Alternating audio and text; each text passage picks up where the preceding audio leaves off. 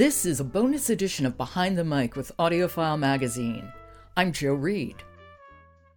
The town, as she saw it from her window, was peppered with winding streets, colorful houses with flower pots at their windows, sturdy wooden doors, long stairways, a church, and all the usual details that any guidebook would call quaint. Despite this, it was clear El Triunfo was not in any guidebooks. It had the musty air of a place that had withered away. The houses were colorful, yes, but the color was peeling from most of the walls. Some of the doors had been defaced. Half of the flowers in the pots were wilting, and the town showed few signs of activity. You just heard Frankie Corzo narrating Mexican Gothic, written by Silvia Moreno Garcia. For the past 2 weeks, Behind the Mic has been talking about its best of audiobooks for 2020, and Mexican Gothic is right there, hitting the sci-fi fantasy horror best of list. Narrator Frankie Corzo is a younger actor who's fairly new to the audiobook scene, but she has made her name known very quickly, especially in YA and middle school titles, narrating books like Mercy Suarez Changes Gears, Running, and Palo Santiago and the River of Tears. Frankie has become one of the great voices for a new generation of Latinx writers. And she's not confined to YA, as both nonfiction titles like The Death and Life of Ida Hernandez and the fiction title, Mexican Gothic, make clear. In fact, when I spoke with Frankie, we began with Mexican Gothic, a book I found eerily fascinating. It was fascinating to me as well. I mean, it's a really fun Gothic horror. I guess we can put it in a horror category. Sure, I think you can. I thought it was scary. Oh, I didn't find it scary. I thought it's a really lush world. I just think it's so beautifully written and so immersively written in this world where you have a house that's kind of coming alive and all these classic Gothic elements, but set in Mexico. I mean, I think it had a lot of cultural richness, which is always beautiful when that can be part of a story without kind of being the essence of the story or being the thing that we keep pointing to. We can just have this kind of really genre delicious writing, and that cultural stuff just really informs the overall world and experience of following our protagonist, Noemi, through her journey. And reading has always been very visual for me. I came to reading before I came to acting, even though I came to acting quite young. And I had my Teddy Ruxpin, and I also had a Mickey Mouse that read out loud, which was very special. But so stories and then later films and TV kind of saved my life and gave me this world to escape to. And I think Mexican Gothic is this really rich example of everything I loved about it. I think that's why the scary stuff doesn't get to me so much in it, because it's just part of the world. I think it's something you have to kind of go into and just surrender to this journey that you're going to be taken on. And because it was a Penguin Random House book, the wonderful Dan Zitt and I had a conversation about it for their YouTube, and he said when he started listening to it, he was immediately immersed in it. And I was like, oh, good, then I've done my job, because the writing is so immersive. It's so delicious. It's such a visual book. Yes, I loved it. It's getting made for TV right now. Oh my God, I had no idea. Yeah, yes. And I always like books where the house, the place, is a character in and of itself. Yes, 100%. Let's give a synopsis of the book. So, Mexican Gothic is set in Mexico in the 1950s, and an upper-class Noemi is unsettled by this strange letter she gets from her newly married cousin, and she leaves Mexico City, which is very cosmopolitan, and goes to this remote estate where her cousin is now living called High Place. And it's very remote. And Noemi, who is independent and knows her mind, discovers that High Place lives in the past. Like, there's mold that runs around the wallpaper and the electricity barely works. And women know their place.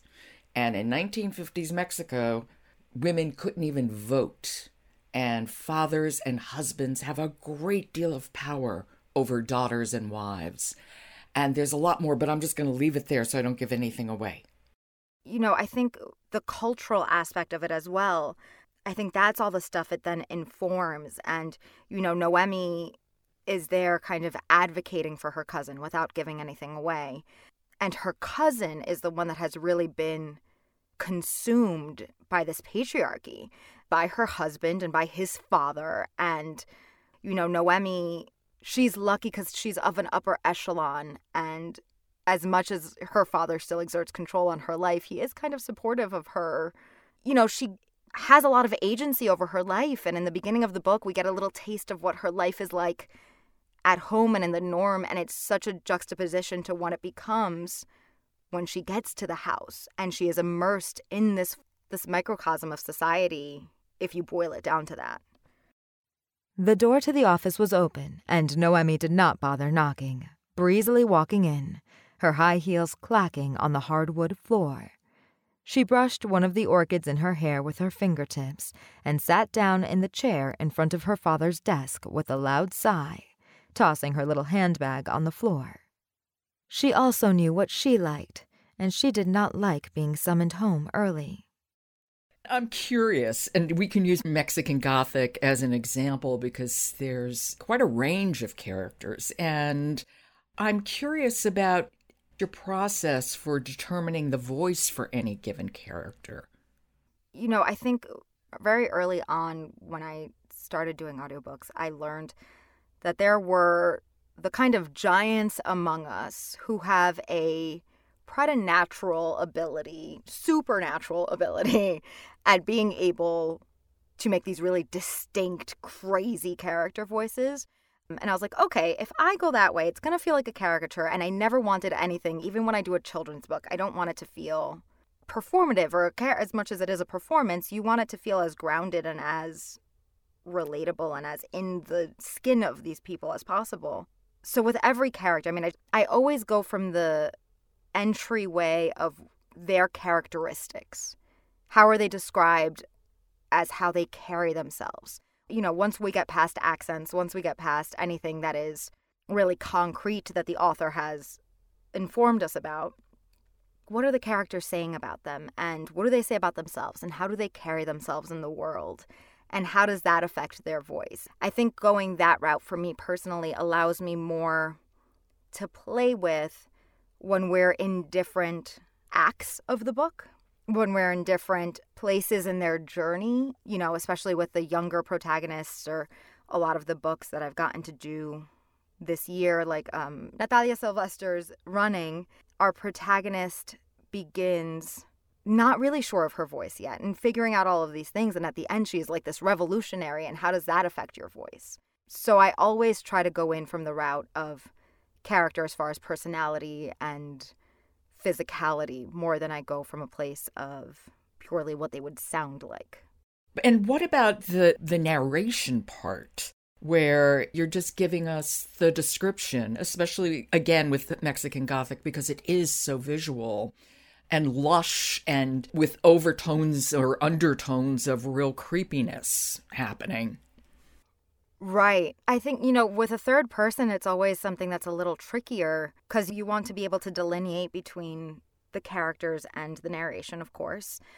But I think I go from the place of being a really consumed observer, putting myself in the place of the reader as much as possible so we can discover it together, especially in something like Mexican Gothic where you have all those tonal shifts and you're working through a bunch of things. I don't ever want to get stuck in a place of narrating by rote or just spewing information.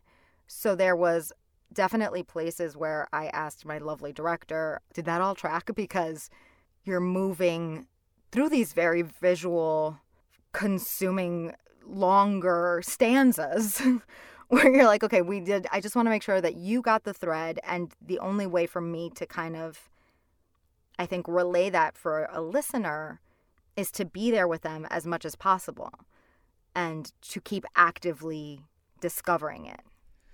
Well, this goes back to last year's The Death and Life of Ida Hernandez by Erin Bobrow Strain, which is such a brilliant, heartbreaking book. Yeah, I cried a lot recording that. It's a biography, so, a very personal account, but then there's also a lot of history, and then it really is very journalistic. So all these things are happening in the midst of this very harrowing personal story. Yeah, and with the nonfiction, it's kind of the same thing to me. I had a director say to me that to make sure in a situation like that, you hold the point of view of the author. You are the author, especially in nonfiction, telling this story and telling their take on it. So it's not as impersonal as traditional news, especially something like Ida Hernandez. It's very, again, consuming. I mean, I still think about her. I still think about that journey. Aida's father, Raul, followed the ambulance in a battered pickup loaded with family. He pulled us close to the port of entry as the queue of cars waiting to cross allowed. Raul had seen his closest friends die in pitched gunfights, and he himself had survived torture in Mexico's most infamous political prison.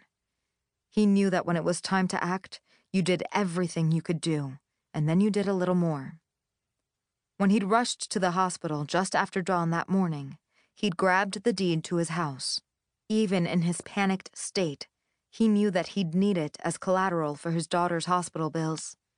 When it came to such details, Raul liked to get it right. And now his girl was dying. His sunlit girl. That was one that was particularly difficult for me to create any sort of space between myself and what I was talking about. I think it just boils down to empathy. It just boils down to feeling what you're saying.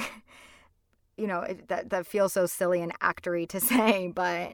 But I think it's a really tricky needle to thread because at the same time, you want your feelings to, and I don't mean to be speaking for you, but I would imagine you want your feelings to be a conduit, but you don't want them to get in the way. Right. Yeah, I guess you never want to tell an audience how to feel. You don't want to feel for them. Right. But I think through your kind of discovering and processing of it in live time as you're recording or acting, whatever it is you're doing, I really treat narrating as I do every other medium of acting, because I think it does all translate.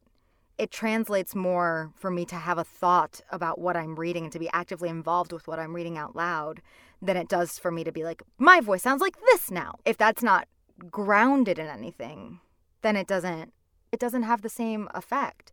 So I think with something like Ida, because the author did have such a strong point of view and did such a stunning job. It's so hard. I've read a lot of nonfiction books about immigration policy and border stories, and they're always devastating, but they can also very easily become kind of academic. And then you lose the human interest part. You lose this is a person like you and me and your child, and it doesn't have the same effect. I think that's why that book was so effective, was because the author, at the end of the day, did such an incredible job of, like you were saying, weaving in the historical context, the kind of current events context, as well as the stories of these actual humans that have gone through these things and where all of the things that make them just the same as you and I.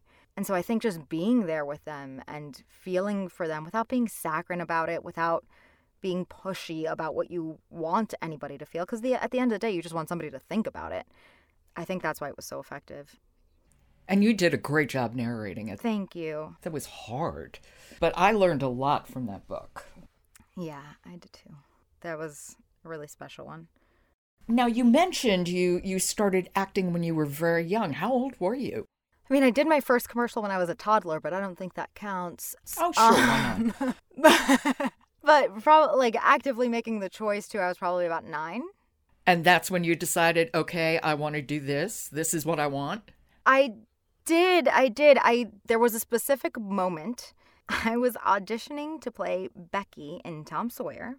And I remember my director and theater teacher who was directing this show I did something in my audition, and he just had this like effervescent giggle that made me feel so good. And I wound up getting that part, and I think, I had already loved TV and film so much my whole life since I was very little, and reading and stories, and could kind of always lose myself in a world and sought it out a lot. I felt a lot of lack of control as a child. Not that there's any control in the pursuit of the arts or in the pursuit of acting, but the idea that like you could connect with something like that or someone like that. I don't know, there was something about it that I was like, oh, this makes the world better. And it was fun. And I did it through grammar school. I did it professionally. And I was always running off to auditions. And again, there was a lot of tumult at home. So I wound up taking a little break in high school so I could focus on just dance, because I also danced every day of the week. And so I was like leaving school for auditions, then going to dance from 4 to 9. Like, I just needed to kind of distill everything and simplify. And then I went back to it in college. And then I had moved out to LA right after college. And where had you been living? Where were you raised? I'm from right outside Manhattan in Jersey, in Hudson County, New Jersey. So I had a lot of access to the arts always. And my like grammar school had an incredible arts program. And I had friends that went to LaGuardia, and I wanted to go to LaGuardia. It was always a very real thing to me. And I took classes with like very young Broadway stars when I was very young. So I never had the thing of, I always hear people who aren't lucky enough to be from New York or LA of, it seems so far away. It never felt far away from me. It was a thing that people did. People were artists and people were actors and people were musicians, and it was a thing that people did. And I wound up moving to LA after college, because I knew I wanted to work more in the film and TV side than I did in the theater side. As much as I love theater, I did have a lot of friends on Broadway, and that lifestyle just seemed really hard to make a life out of, having 7 shows a week and all of that. I was like, I don't know how you managed that and be a person and have a family. And bless those people. They are the strongest athletes on the face of the earth. As far as I'm concerned. And go to auditions for other shows.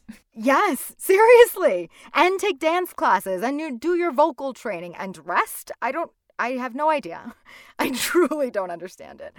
And I really didn't like LA when I got here, and I had gotten back together with my high school boyfriend, my now husband, who was living in Maine at the time.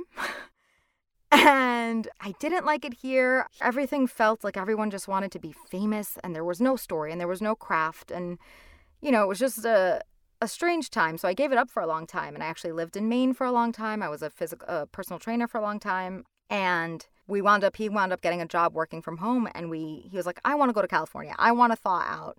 Let's move back. I was like, okay, let's go back. And we moved to California. And I lived here for 2 years before I ever touched any sort of acting. And Kyla Garcia and I, an incredible narrator, actually grew up together. And we've been friends since we were like 12 years old.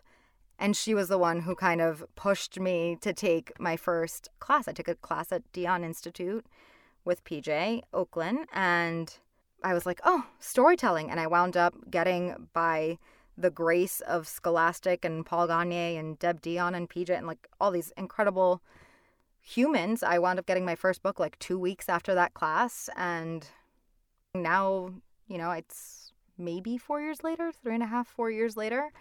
And I am very blessed and very lucky to do only acting. And it's been quite a journey, but I would not be here at all if it wasn't for audiobooks. Well, I'd like you to talk a little bit more about audiobooks and what you get from audiobooks that you don't get from other forms of acting, like on stage or film, etc. Oh, so many things, Joe. You know what it is? When you're on film, and don't get me wrong, especially right now, I miss being on set. I miss crafty. I miss someone bringing me a snack and doing my hair. And I miss it all. But I did my very first voiceover when I was about 12, I think. And I was like, oh, wow, nobody's doing my makeup and nobody's touching my hair. And I came in like sweatpants and I'm so comfy and this is so much fun and silly and wonderful. And audiobooks, I think, were the perfect way back in and continue to be like a salve and a balm for my soul, because it was the purest storytelling. It was everything I loved about storytelling in 300 pages. You're completely immersed in the world. When you're on set, when you're doing a film or you're doing TV, you're acting for like 2 to 5 minutes, and then you cut, and then you start again, and then you're switching. You know, there's the piecemeal business of how you make a film or make TV. I still think it's the greatest magic on earth, but it's much different than getting to immerse yourself in a world from start to finish and kind of having your hand in all of it and seeing where it all goes. And audiobooks have also become such a kind of, what's the word? Quarantine have stolen all of my original words. I can read still, which is nice. Oh, I know. But coming up with my own words feels more and more difficult by the day. But avenue, we'll say avenue. It's become an avenue for getting to play these really incredible protagonists that, don't exist on film yet, especially being Latinx. These really juicy and complicated and multidimensional protagonists of all ages, especially the younger ones. I adore them because there are these stories being written now that I would have killed for when I was a preteen and a teen, and would have killed for that kind of permission and that kind of representation. And, you know, they're strong and they're complicated and they're messy and they have faults and they're champions of things. And I think it gives me a way to kind of exercise my own imagination and my own joy and love of all of this in a way that it's harder to get on film and TV. You know, even the busiest actors at the end of the day, you don't really spend that much time doing it. And with audiobooks, I am so blessed that I get to fully immerse myself in the thing I love most, and that's stories. And just getting to play with these really incredible characters that I'm so lucky to have bestowed upon me. Well, you mentioned YA titles, and I think you're right that we see more and more YA titles now reflecting Latinx culture. It's growing exponentially, which is wonderful to see. And one of them I would love to have you talk about is Meg Medina's Mercy Suarez Changes Gears. I love that book. I love that book too. And Meg Medina is incredible. And Mercy's one of those, like, she's a kid, but she's, you know, she's got her mess. And there's so much heart, and she loves her family so much. And I loved her family. Yeah. And I love the idea of them living in 3 houses in a row. Her grandparents live in one house, her aunt and nephew live in another, and Mercy and her immediate family live in the third, and they're just there in a row. Yeah. And that's kind of how I grew up. And I grew up, you know, at one point I moved literally 5 minutes away from my grandparents after we'd lived in a 2-family house for most of my life. And I sobbed. Like, you would have thought I was being moved to Japan. I was being moved to 5 minutes away. Like, they were the sun and the moon and the stars in the sky. And I very much had a relationship with my grandmother like she has with her grandfather. And I think that's a thing of Latinx culture, especially too, that you get raised by your community and by your whole family. And I loved that, like, not everything is saccharine about her, and not everything is a quote-unquote good girl all of the time, which is the messaging that especially as Latinos we get our whole lives. You know, we're mostly Catholic, and we're very put in this little box of this is how you're a good little girl. And to have a character like Mercy who's so young and she has her faults and she's learning as she goes, but there's so much love and there's so much sweetness and it's just so fun. And I think that, like I said, books and movies, all of that, it really raised me. It really informed my world and it informed how I thought about everything, but I didn't see myself reflected in that way or myself given permission in that way that I think is just super special. Lolo's new glasses are round and enormous, but they seem to have cheered him up. He got them this morning with Tia Ines, who's still mad that she had to get time off work again to take him.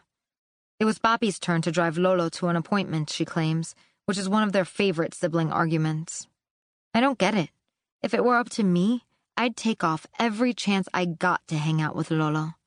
But with them, it's always a fight. Anyway, the thick lenses magnify Lolo's eyes so they look really big and green from some angles. You like them? He asks. His voice sounds so peppy that I don't have the heart to say the truth. Circles are my favorite shape, I say.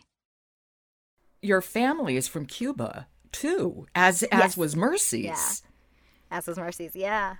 It's always special to be able to do the Cuban story specifically. I mean, all cultures do, and I think the Latin diaspora is kind of... I love when something is very specific because I think the specific is universal. Yes, absolutely. The more specific it is, the more universal it is. It's the paradox of art. Yes, 100%. And I think people get scared of that. And I think if you can just let it be specific without having to comment on the specificity or make a big deal, it just is what it is because this is who they are, then we see our connective tissue in such a beautiful way. And how is it when you approach a young girl as a reader? Does something change at all for you? That's such a good question. I mean, you're less grounded, right? I mean, I think it has to do with the book, of course, always. But I think with something like Mercy, with Taylor Mejia's Paula Santiago and the River of Tears, again, she's another one that they have so much, as we all do at that age, and questions and thoughts, and you kind of get told to just be good and to just behave and keep it going. Then you wind up in your 30s and trying to figure it out. And I think there's a little bit of like awe and curiosity that kids have that I try to stay really curious with them about their world. I don't think there's anything more than that than changes. Not that adults aren't curious, but nothing is so finite. You know, they're figuring everything out. So there's just a little bit more wonder. And there's, again, at the end of the day, I have to give it up to the writers. I mean, I'm the luckiest. These writers do such a beautiful job of creating the inner world of these characters. And it makes my job so easy to just kind of go there with them and to kind of surrender to their journey. If the author is living, like in the case of Meg Medina, do you try to contact them to talk to them before you record? It's always different. It varies case by case basis. Natalia Sylvester and I have developed a deep friendship, and I adore her, and she's someone who I've worked with twice now, which I'm the luckiest to get to say her words twice. I always want to do right by the author. I feel like once the book is out, I usually wind up having a conversation with the author more often, unless there's particulars that we want to make sure we're on the same page about, be it pronunciations or tonal questions or questions about character. Once the book is out, we often wind up communicating, and to hear that an author is happy, that's who I feel the most responsibility to, because I feel like they trusted me with their baby. I mean, authors labor for so long over these things that by the time it gets in my hands, it's perfect as far as I'm concerned, and I just want to do it justice. I want them to feel like they made a good choice. So yeah, it always varies. Meg and I didn't speak before Mercy. I've talked to her since, and she's just brilliant.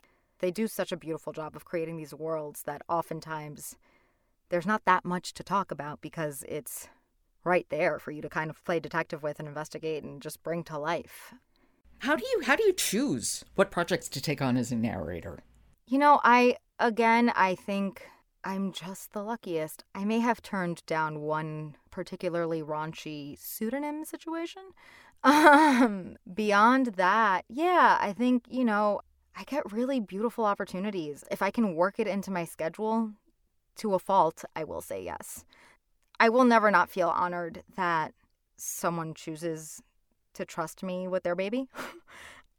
On the opposite side of it, everybody had been kind of sending me this book that was coming out called A Cuban Girl's Guide to Tea and Tomorrow.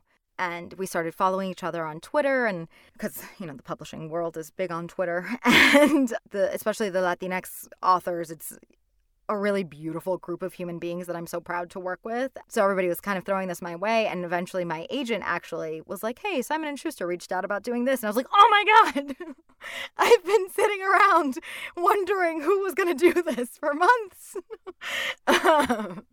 And I got to do it. So, I mean, I feel like it's kind of the opposite, where I kind of fangirl over authors and see what they're working on. And I'm like, oh, please, please, please, please, please, please, please, please, please.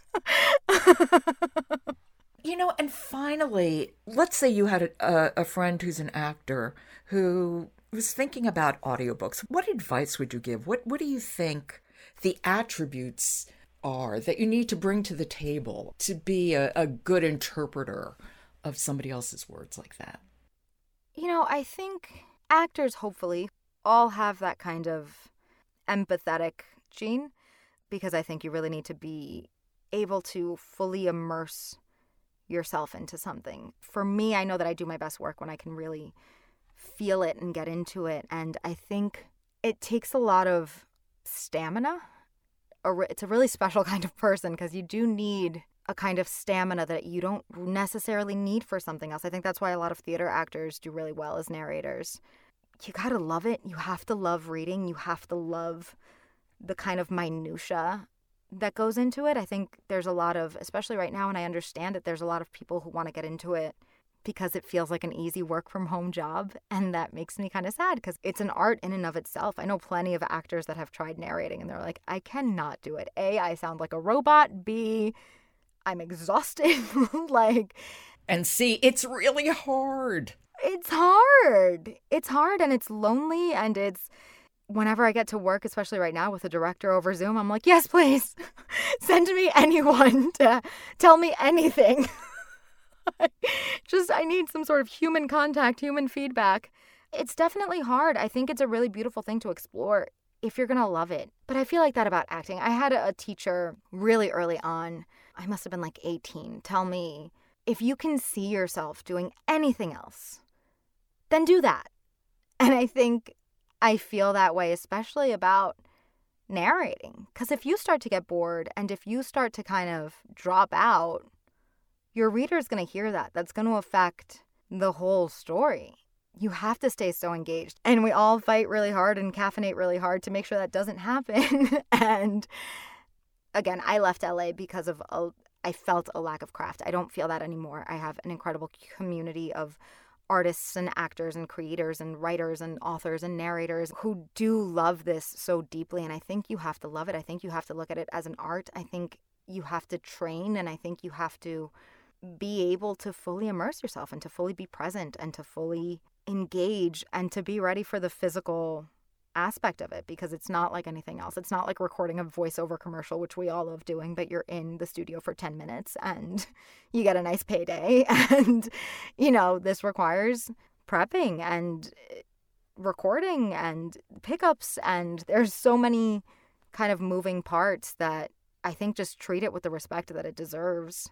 And I think that's a good place to leave it. Frankie, thank you. And thank you for all these books that you've narrated that I've just loved. Oh, really. Jo, thank you. It was really such a pleasure, and I really enjoyed our conversation. God, that warms my heart. Thank you so much. Thank you for having me. Thank you for everything you guys do. You guys are the biggest champions of narrators, and I just love me some audiophile. That was actor Frankie Corzo. She's narrated many books, including The Death and Life of Ida Hernandez, Mercy Suarez Changes Gears, and Mexican Gothic, which is one of AudioFile Magazine's picks for Best Of in 2020. You can check out audiophilemagazine.com to get all our picks for the Best Of in 2020. This has been a special edition of Behind the Mic. I'm Jo Reed. Good listening.